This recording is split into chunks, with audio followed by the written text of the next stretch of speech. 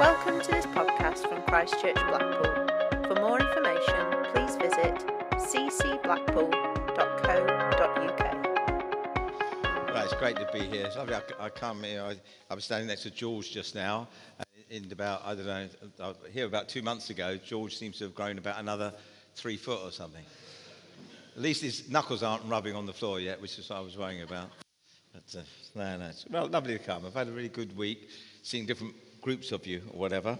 Right, Ben wanted me to talk about running in serving one another. So I've entitled this "Running with the Energy God Supplies," because it comes from a quote from Paul there. Paul in 1 Colossians 1 that says, "For this I toil, struggling with all his energy that he powerfully works within me." So I'm toiling, I'm working, and I'm really struggling, but I'm doing so with the energy that he powerfully works in me.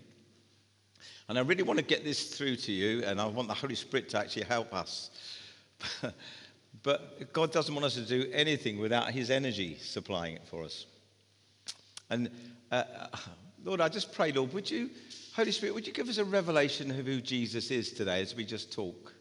As I talk, I want to serve folks well, Lord. We need your help in that. But I ask for a revelation to come. People see you in a different light. Please, Lord. Amen. Well, there was a big argument kicking off with the disciples one day. And the reason being that James and John had privately got aside with Jesus and said, look, when you come in your glory, can I sit on your right side and can James sit on your left side? And the disciples were not very happy about this.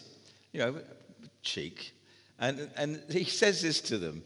When the 10 other disciples, I've got to do this now. Is that right? Oh, yeah. When the 10 other disciples heard it, they began to be indignant at James and John. And Jesus called them to him and said to them, look, you know that those who are considered rulers of the Gentiles lord it over them, and their great ones exercise authority over them. But it shall not be so among you. But whoever will be great among you must be your servant.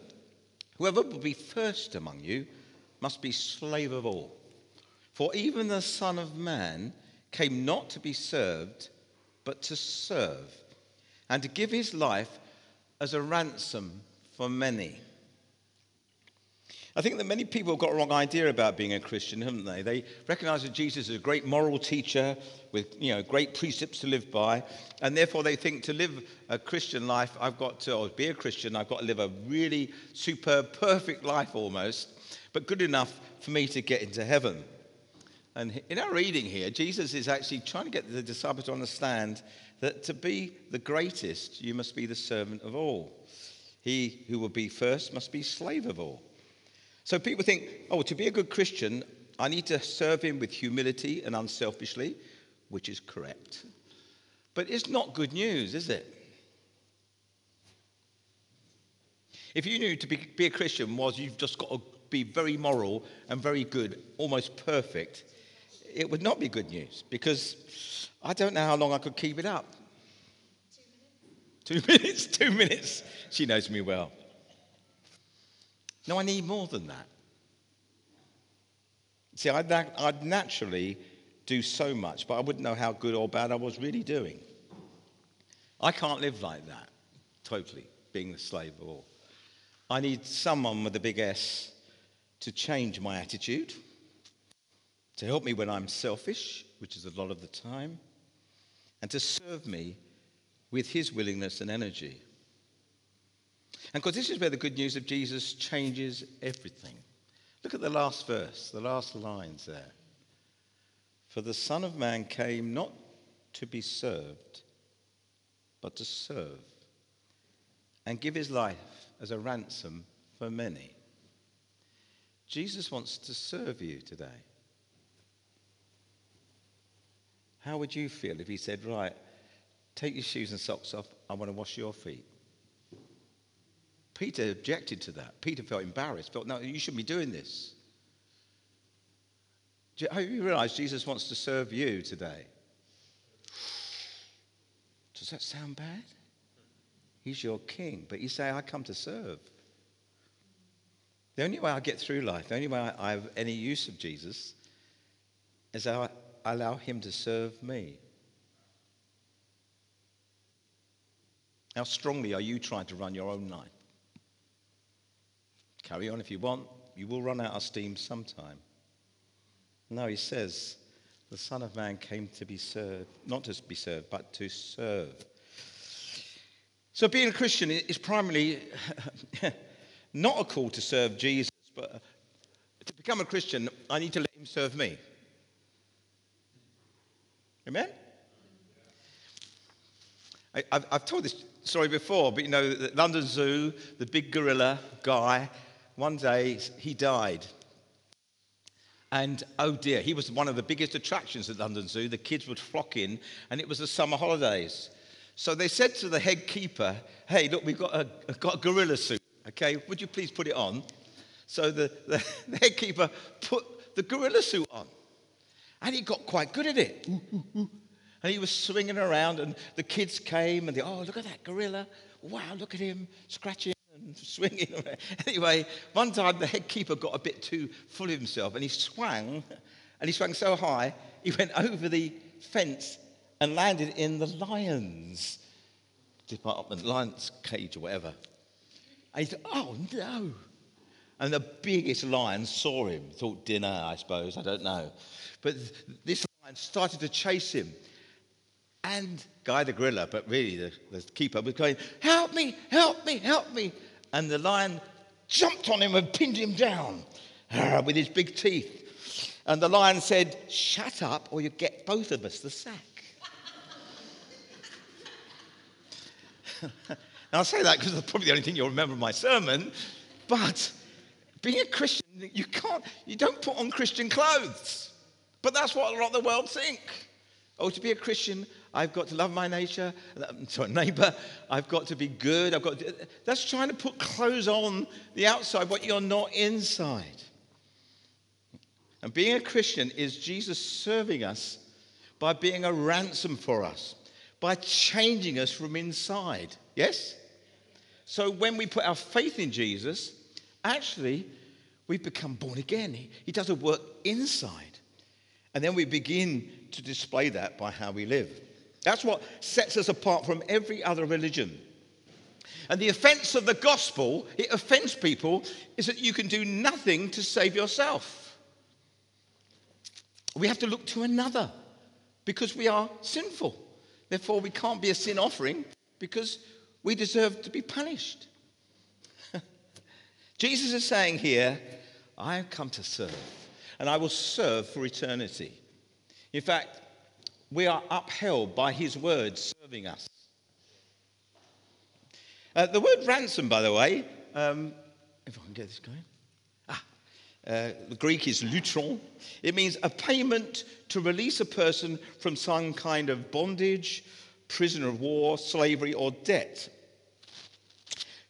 Jesus has declared that his death is a ransom. It's a payment to release many of us from bondage, those who want to. He's paying what we cannot pay so that we can go free. That's a relief, isn't it? He is substituting himself for me. Even if you don't do anything else today, when you go home, say, Jesus, you substituted yourself for me. That's amazing, isn't it? What a best service. The best service he could ever do is that, of course. At the cost of his life, you got freedom. Wow. Because what are we bondage to? Perhaps we need to quickly just say this. Jesus says this. Everyone who commits a sin is a slave to sin. Wow. The Apostle Paul says in Romans 3:23, for all have sinned and fall short of the glory of God. So we need to get it clear that by nature we are sinful. It's not what I do that makes me a sinner. It's because I'm a sinner, I do the things I do. So we need to be saved from the punishment of being this sinner, this person that's kind of rebellious to God, actually. In fact, the payment should be this. Paul says the wages of sin is death. That's what we're due. We work hard all our life to be sinful. Jesus said these will go away into eternal punishment, but the righteous into eternal life. By the way, the righteous there aren't perfect people in their own rights. They are those who have the righteousness of Christ given to them as a gift. Isn't that glorious? Because of your hard and impenitent heart, you are storing up wrath for yourself on the day of wrath when God's righteous judgment will be revealed. Wow. So we need to realize, and even as we get into the talk here, that he served us by being a ransom. Okay? And that is because God is a loving God. God is not a wrathful God. Here it says here, on the day of wrath, it talks about a day of wrath. God is not a wrathful God. His attributes, God is love, God is pure, God is just. God's wrath is only there where sin is, where evil is. So God's wrath is his response to a glorious universe, is his response to sin and injustice. Yeah? So God has to judge, will judge. But he's a loving, pure God. Now, some people don't like the idea of God being a judge, do they? Packer says this: would a God who didn't care about the difference between right and wrong be a good and admirable being? Moral indifference would be an imperfection in God, not a perfection. But not to judge the world would be to show moral indifference. The final proof that God is a perfect moral being, not indifferent to questions of right and wrong, is the fact that he has committed himself to judge the world. So we know that that's what we're enslaved to: our selfish nature, our wants, our wishes, sin, independence from God. Who can help us then? Well, how can I be saved from judgment? If I can't pay the debt I owe, then who can? And Paul, in that same reading I read just now, for the wages of sin is death, goes on to say, but the free gift of God is eternal life in Christ Jesus our Lord. How much does it cost, Sue? How much that gift cost? Nothing. It's free, but it's a gift. And that offends people. So, God shows his love for us in that while we were still sinners, Christ died for us. Since, therefore, we have now been justified by his blood, not our works, not by being good, not by putting the gorillas' clothes on, much more shall we be saved by him from the wrath of God, which I've just mentioned. For if while we were enemies, we were then reconciled to God by the death of his Son, much more that we are reconciled shall we be saved by his life. Wow. You now belong to him. He purchased you. He ransomed you by his blood. So when you put your faith in him, you are saying, I want that. I'm banking on you. I'm relying on you. I'm putting my faith in you. So, Clement, you belong to Jesus now. Good news, isn't it? Satan would like you, but he can't have you. Hands off, says Jesus. Yeah? Isn't it wonderful? Even if you're a naughty boy, his blood will cover you. What a relief. We of all people should be the most joyful people in the world, even though we have to go through so much difficulty in this life, because we are safe. We belong to him. I'm his. And he'll put me through stuff to make me even a better his, but I'm his. He is mine. I am his forever. Can you say that? He is mine. I'm his forever. Wow. John Piper says this: why do we need to be ransomed? This is why becoming a Christian is a humbling thing. We admit that we need help.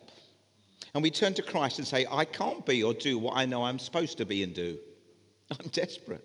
I need something way beyond what is inside of me or in any other ordinary person. I need you. I turn to you. I have nothing to offer in trade or purchase. I trust you to show me mercy. I trust you to be my servant. Now, when we do that, when we submit to him in that way, Christ becomes our servant.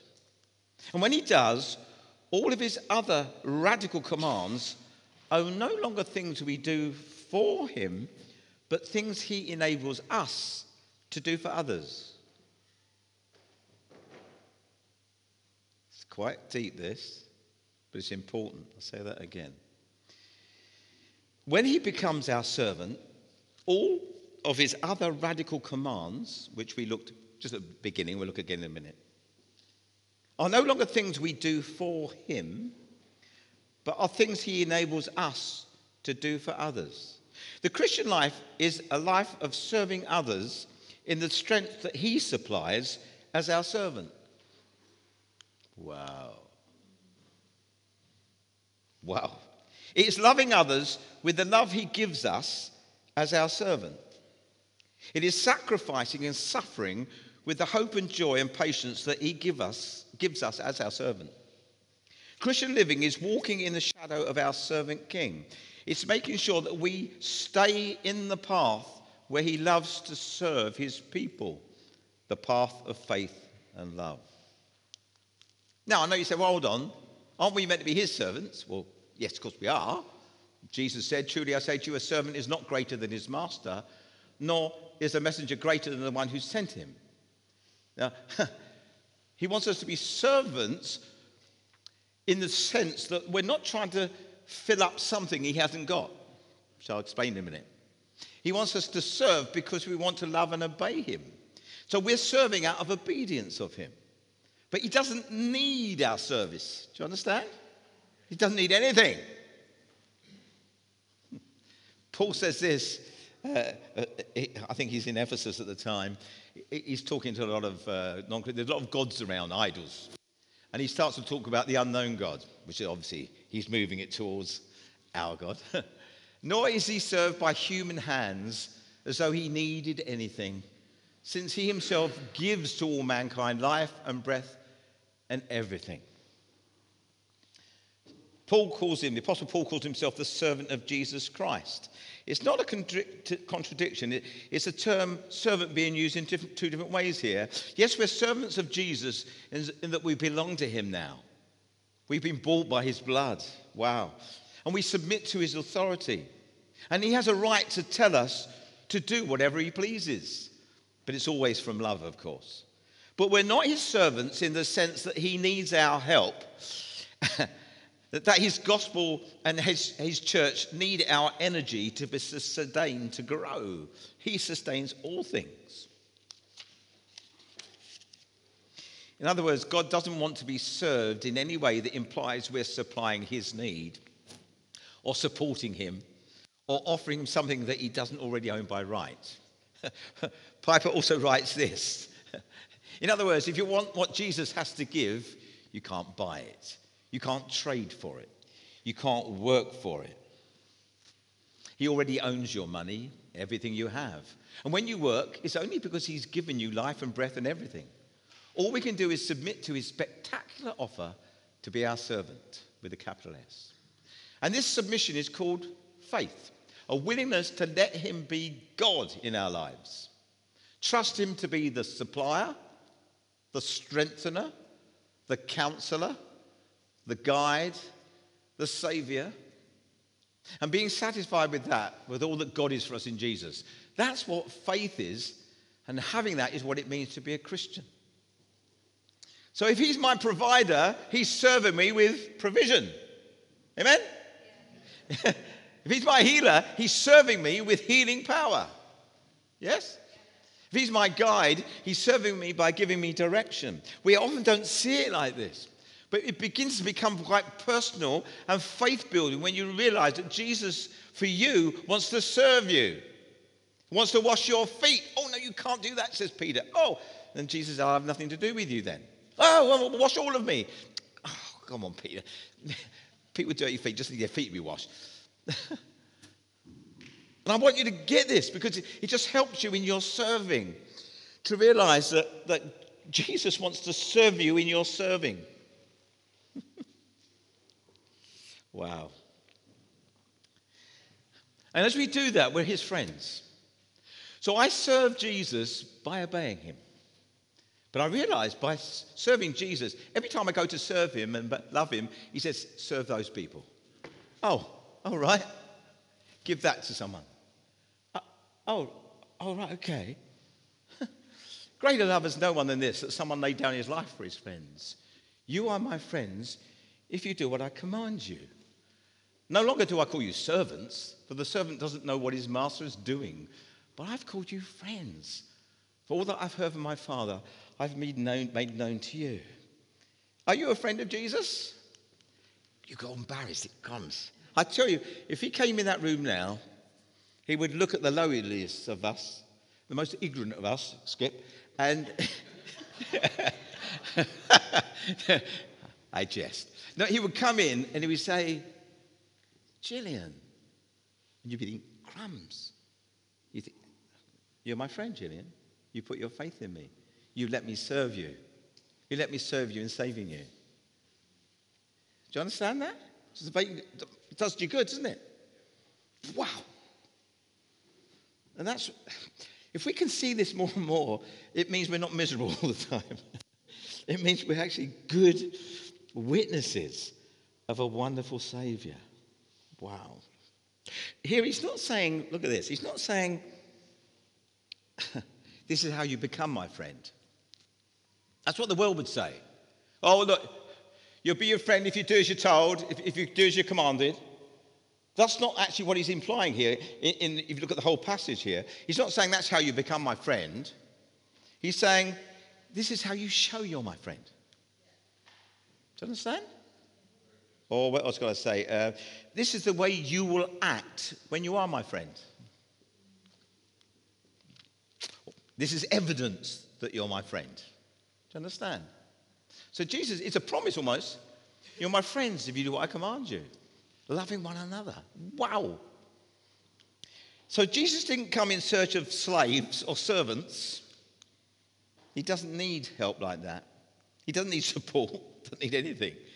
He came in search for those who would be his friends, for those who would be humble enough to trust him to provide all that they need. Wow. It's a faith. Are we going to get enough money this month? Oh, I've got to go again. I've got to serve. I've got the kids to bring up. He said, I want you to trust me to give you, to serve you in what you need daily. In the mission I'm calling you to. He's called us to plant a church in Blackpool, which we've begun. And slowly but surely, God is beginning to gather us together. Wonderful. And I think when we see that, what that will be is Jesus saying, if you want to serve me, obey me and serve one another. Obviously, we know this very well. A new commandment I give to you. You love one another just as I have loved you. You also are to love one another. It's by this that all people will know you're my disciples, if you have love for one another. So he's calling us to obey him by serving others. I think you've got that, haven't you? And he's telling us to do that in the strength that he provides as he serves us in us. So he commands us to love one another in this room. He's commanding us to love one another. Now, how can you love one another? Well, obviously, you've got to be with one another. You've got to understand one another. And as you do that, you begin to say, can I help you in certain ways? Can I encourage you? Can I be there for you? Can I give you some food? All sorts of ways we might do it. But that's, by the way, that's why Wednesday night is important. You see, when I came on Wednesday, it's lovely to be able to pray for one another. There's people in this church you might not know. You go on a Wednesday, you get to know them bit by bit. But also you think, that sister could do with some support here. Wow, I need to make this a priority somewhere. In the early church, of course, it says they devoted themselves to the apostles' teaching, that's preaching, obviously, to prayer, to breaking of bread, and to, it says, the fellowship. And it's not just fellowship, oh, hello, how are you? It's they devoted themselves to being with each other. You know, it was almost, it won't happen unless I get there. I always feel about Thomas. What was he doing? What was he doing when Jesus rose from the dead? Where was it? Why wasn't he there? He thought, well, I'll have the Wednesday night off, watch Spurs lose again. Or I've had a busy day, I'm so tired. Well, we all get tired of having a busy day. I find I go to home group and I'm sometimes quite knackered or tired.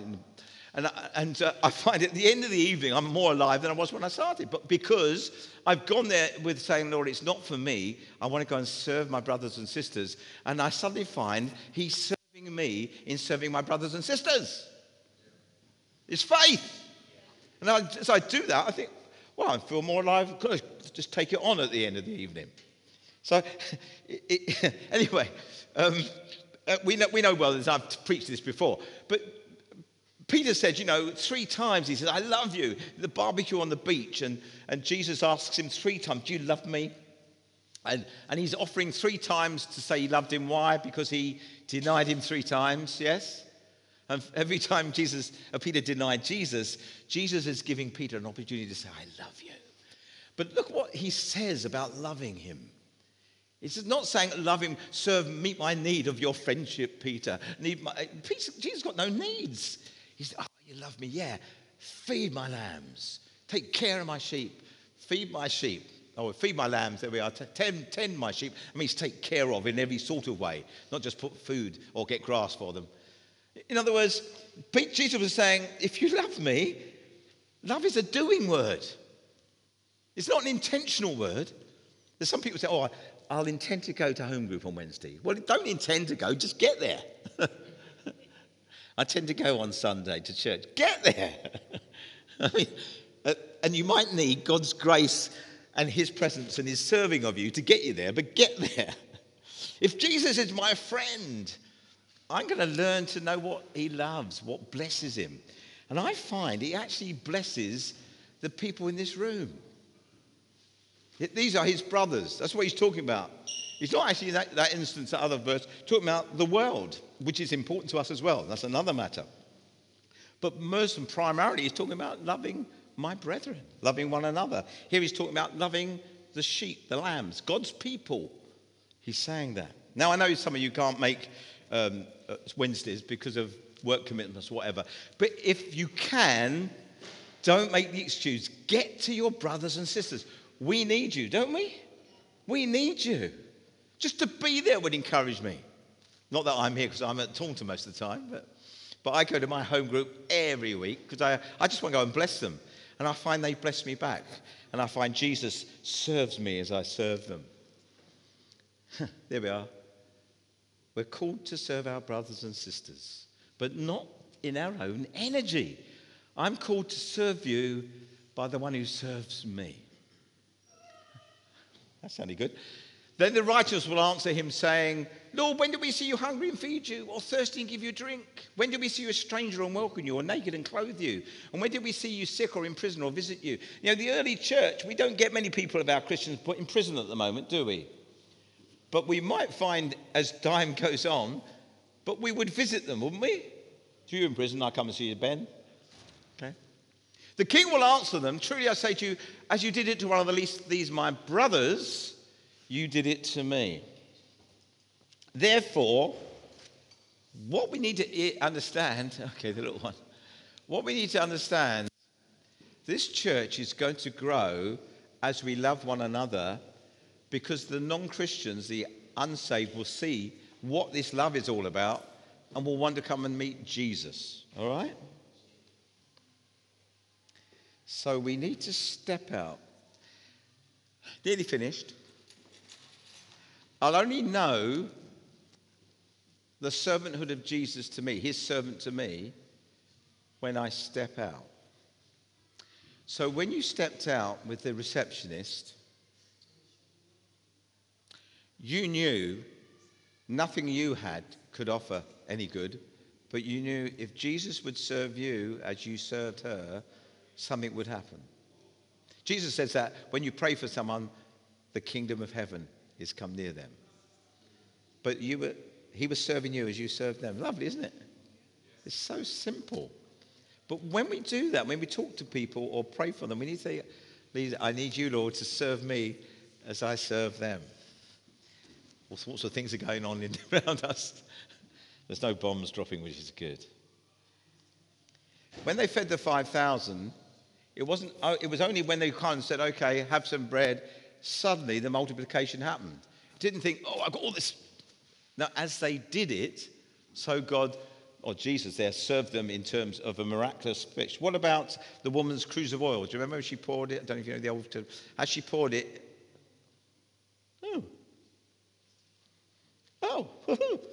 any more? It's as we do this, we step out in faith to obey Jesus, that he becomes our servant. He's not our servant to meet our very needs. I want £1 million, I want a Porsche, I want this. He won't serve you in that at all. But in obeying him, he will serve you every day, every moment of the day. What about the lepers? What about the guy with the mud when Jesus goes and puts mud on his face? Still not healed. As he goes to wash his face, he must have been thinking, I hope this works. But as he goes and then he puts the water on his face, so Jesus serves him in healing. It's only as we step out in faith, however timorous we are, that he becomes our servant. And that's why right at the beginning, I did this verse. Paul says, "For this I toil, struggling with all the energy that powerfully worked with him." If I wait until I've got it, it won't be provided. So if I'm going to pray for healing for someone, I don't say, I'm waiting for the healing gift to come on me. I've got a healing gift. Hello. Just go and dump it on you. Wallop. No, it's only as I step out that I feel the healing gift coming. So let's get on the last stretch there. So his command to us today, if you love me, it's important. I want you to love one another as you love me. Your obedience is your obedience to a call to love others. Okay? So I would put this before you that Ben wants us as a church, he's put this to run. I've got it down here, quite nice. Here it is. And the whole series is run, but he's saying, I want as a church us to run selflessly. That means to think of others. To run spurring on others. So by your being loving and a blessing actually helps others keep going for God, but also to use your gifts for the good of others. It was lovely to see Tommy singing today, David playing the cajon. You know, they're saying we've got a little gift, we don't know how good it is, but we want to give it. And it's great, wasn't it? It costs though, doesn't it? Got to get here early for a start. That's not easy. But, they're serving. But I see all sorts of people gifts serving. Who's doing the words today on the music?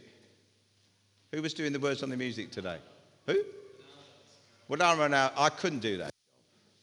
I'd be so much worshipping. Everyone, I've got all the wrong words. But that's great. Thanks for doing that. But it's all these little things. What about those out there at the moment? Like doing the kids' work? Marv, don't you think? If you want to know who's the greatest in the morning this morning, it's not Ben. I think Ban, Skip and Julie were great, but I think they are serving with the kids out there. I think, aren't they the greatest? It's all upside down, but I'm just praying they keep serving with the grace and the servanthood of Jesus as they do that, and it will be fine. So to conclude, I think Ben would say, could you make fellowshipping, being together, a priority? If you can somehow in your diary say, I'm going to get a Wednesday, but I might need a lift, or I'm going to get a Wednesday, I'm going to get there to my brothers and sisters. So I don't meet on a Sunday. And some people, if you've only come here like 3 out of 4, 2 out of 4, you're not going to be able to know enough about people to help pray for them and build them up. But look at all those things. This in the New Testament says, hey, Jesus says, love one another like this. Spur one another to love and good works. That means, come on, guys. Encourage one another, build each other up. Well, that's important. So, a lot of us have a tough old week. Teach and admonish each other. That means, doesn't mean you're going to preaching on from the front, but hey, doesn't the Bible say this? I've read this verse. This could be good. Hey, come on. What about the next one? Be at peace with one another. Well, you're going to be at peace with one another if you don't live with one another or don't see each other. I mean, I'm very peaceful with people I don't know very well. Serve one another. Submit to one another. Bear with one another. You've had to do that this week with me, haven't you? Bear with me. Yeah. Live in harmony with one another. be compassionate, be devoted to one another, honour each other, love each other as I loved you, share with one another, bearing with one another, be humble, gentle and patient, be kind and compassionate, forgiving each other. Well, I don't have to forgive you if I'm never next to you or never see you, you know. Confess your sins to one another. Wow, that's quite deep. So you really need someone if you've got to there. Offer hospitality to one another. Carry each other's burdens. So what I'm trying to say today, quite clearly, Jesus wants to serve you. Is he serving you at the moment? Or is he not serving you because you're not actually loving others? You're not expressing your love to him by caring for brothers and sisters.